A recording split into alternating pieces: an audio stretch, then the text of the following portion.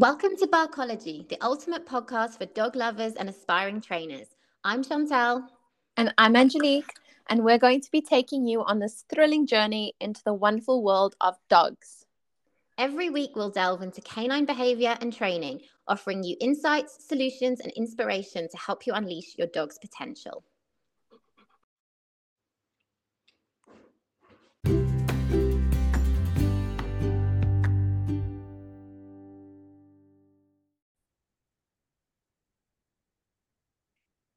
So today I'm going to be interviewing Chantal for once she's in the guest seat, and we're going to be talking about separation anxiety, but how to prevent that actually with puppies. So kind of like alone time training, because we all know prevention is better than cure.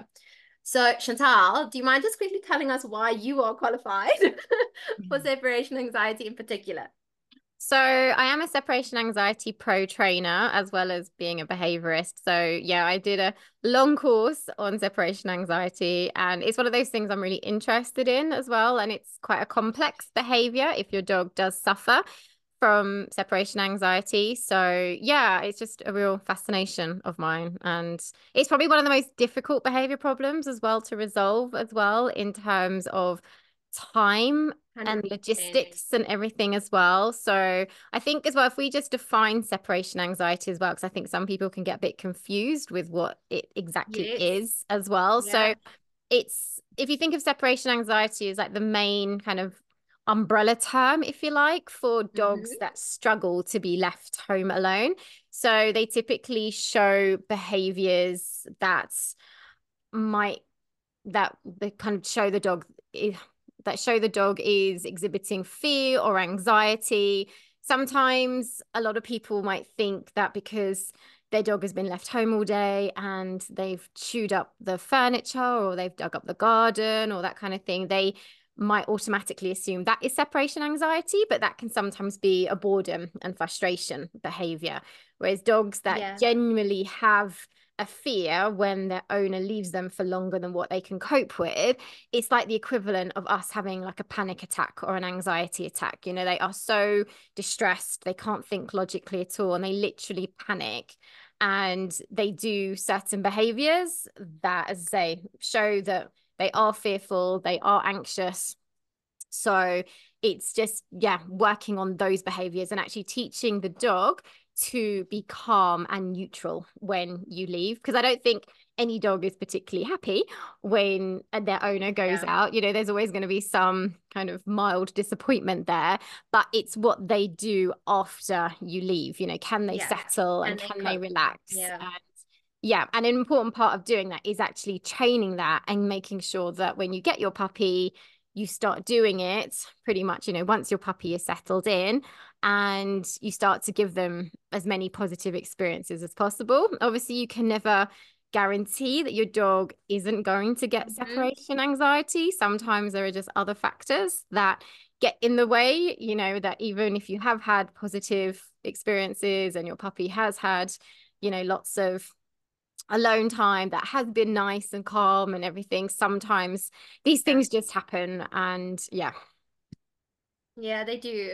And actually, just to go back a little bit, so the majority of sort of separation anxiety cases we get here in South Africa are actually just for dogs. People think they have separation anxiety, but really they're just left in the garden for like 10 hours alone, and they're digging and they are tearing up the irrigation system and barking a lot, right? So that's not necessarily separation anxiety. Like, sure, it could be, but most likely your dog is maybe bored.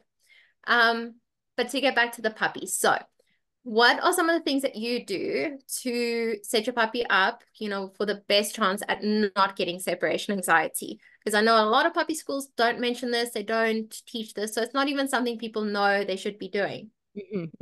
So first of all, like what you just kind of mentioned about dogs being bored and everything else, that's probably the first thing I always look at, is that making sure my dog's needs are being met as much as possible, especially from a puppy's point of view as well. we forget that our dogs were originally bred to work for one reason or another. Very few dogs were originally ever bred to be pets. You get the odd toy breeds that were bred to sit on our laps and so on. But the majority of dog breeds were meant to hunt or guard or, herd, do some kind of job. And the problem is when they're in a pet home and they're not given anything to do, then they do get bored. And I think with the majority of behavior problems that I see, whether it's separation anxiety or not, it is a case of just making sure the dog's needs are being met as much as possible, because if their needs are satisfied, 100%. then they are going to be calmer and they are going to be more settled. So that definitely goes for separation, any sort of separation training as well.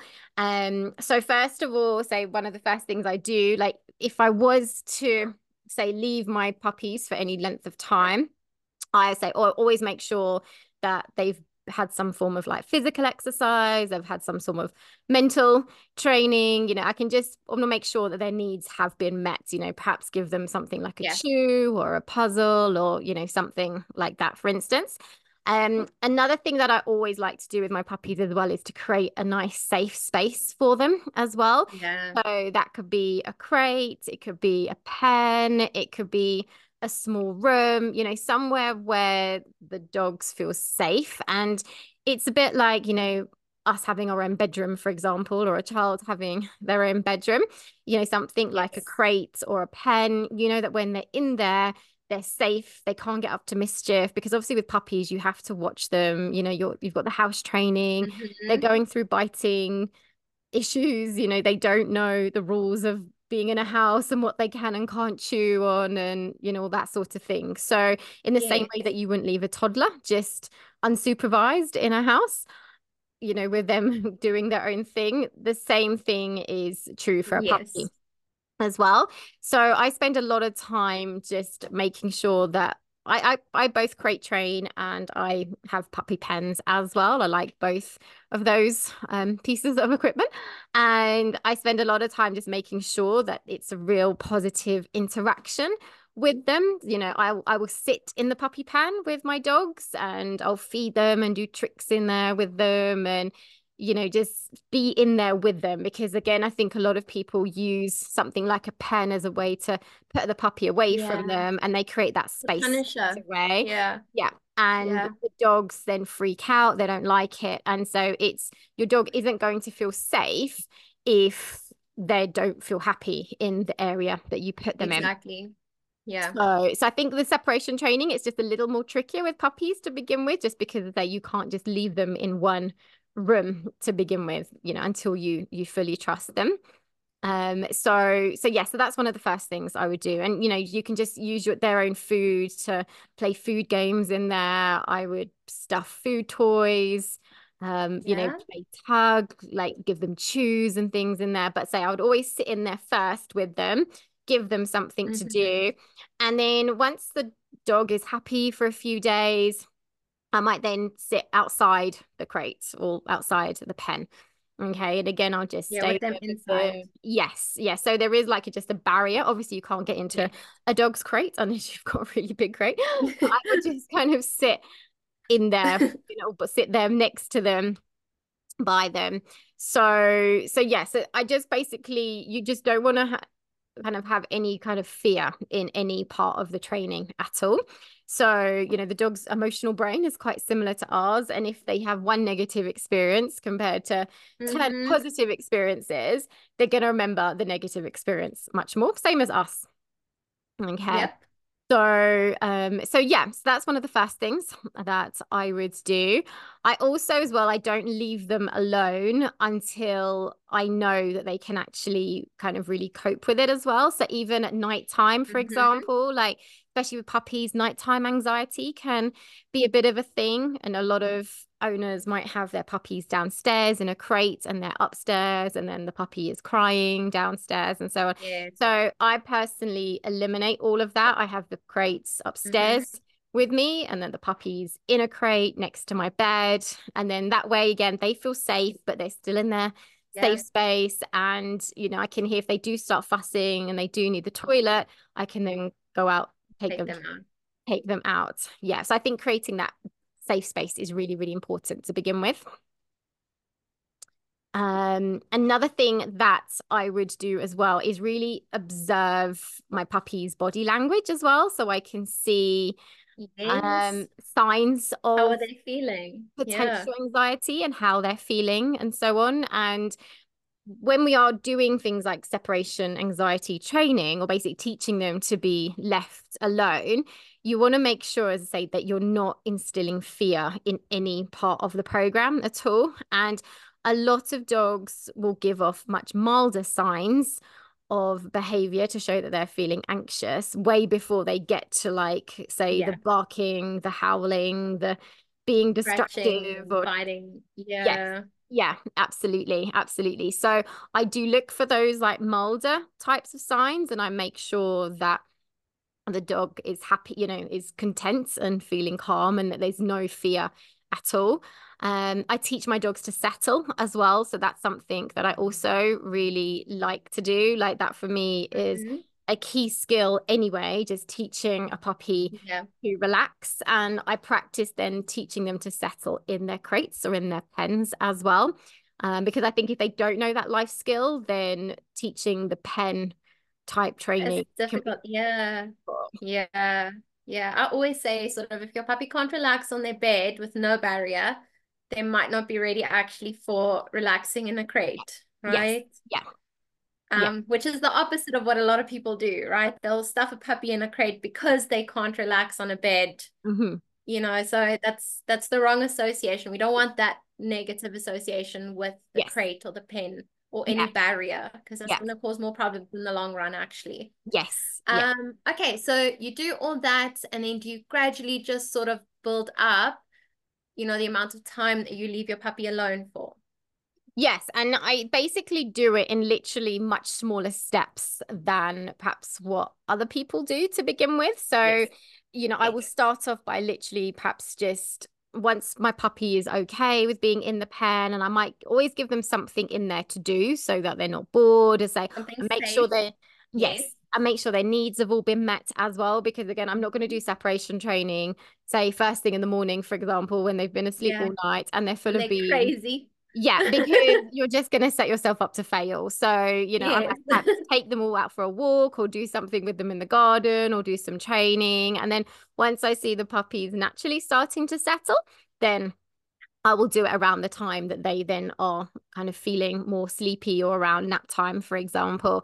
And I also teach them to go in and out of their pens or in and out of their crates on cue as well. So, and I will do lots of Yes. rewarding with that as well. So I like to give the dog choice as much as possible. And actually, I find just by teaching them to go in and out, it becomes a fun game for them. And so therefore they Mhm. enjoy going, or they might see me grab some food, for example, or their bowl or a Kong, and they actually go flying into their pens or crates. I remember when Samba was a Yes. puppy, and I always feed my puppy separately from my adult dogs to begin with. And I always fed her in her pen, and she'd know, like, she would literally, have see me preparing her food. And then go wait for you. Yeah, and she would literally go like to the other side of the room and just sit in her pen and just wait. And that for me as well tells me that she's quite happy being in there, because it's a real positive association.